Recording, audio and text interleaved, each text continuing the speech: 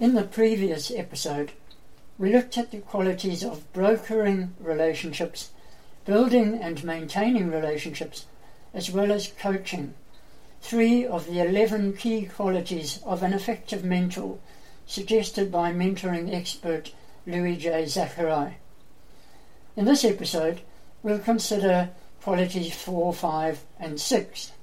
So the 4th quality, communicating.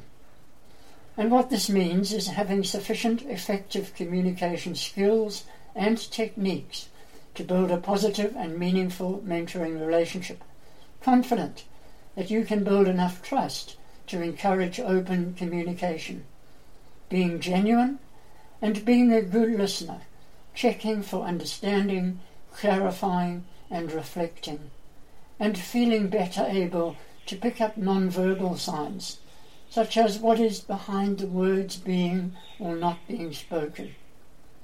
The 5th quality, engaging.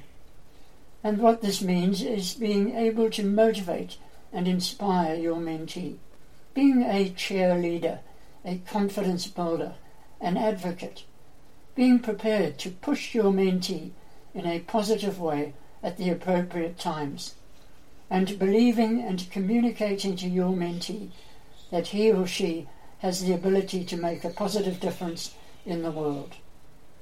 And the 6th quality, goal setting.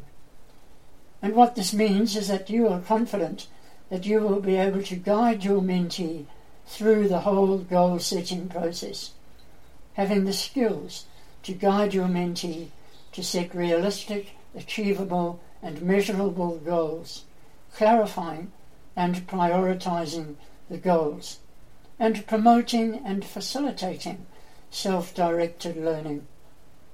And so our mentoring tip for today, teach your mentee how to take small action steps to achieve a realistic goal.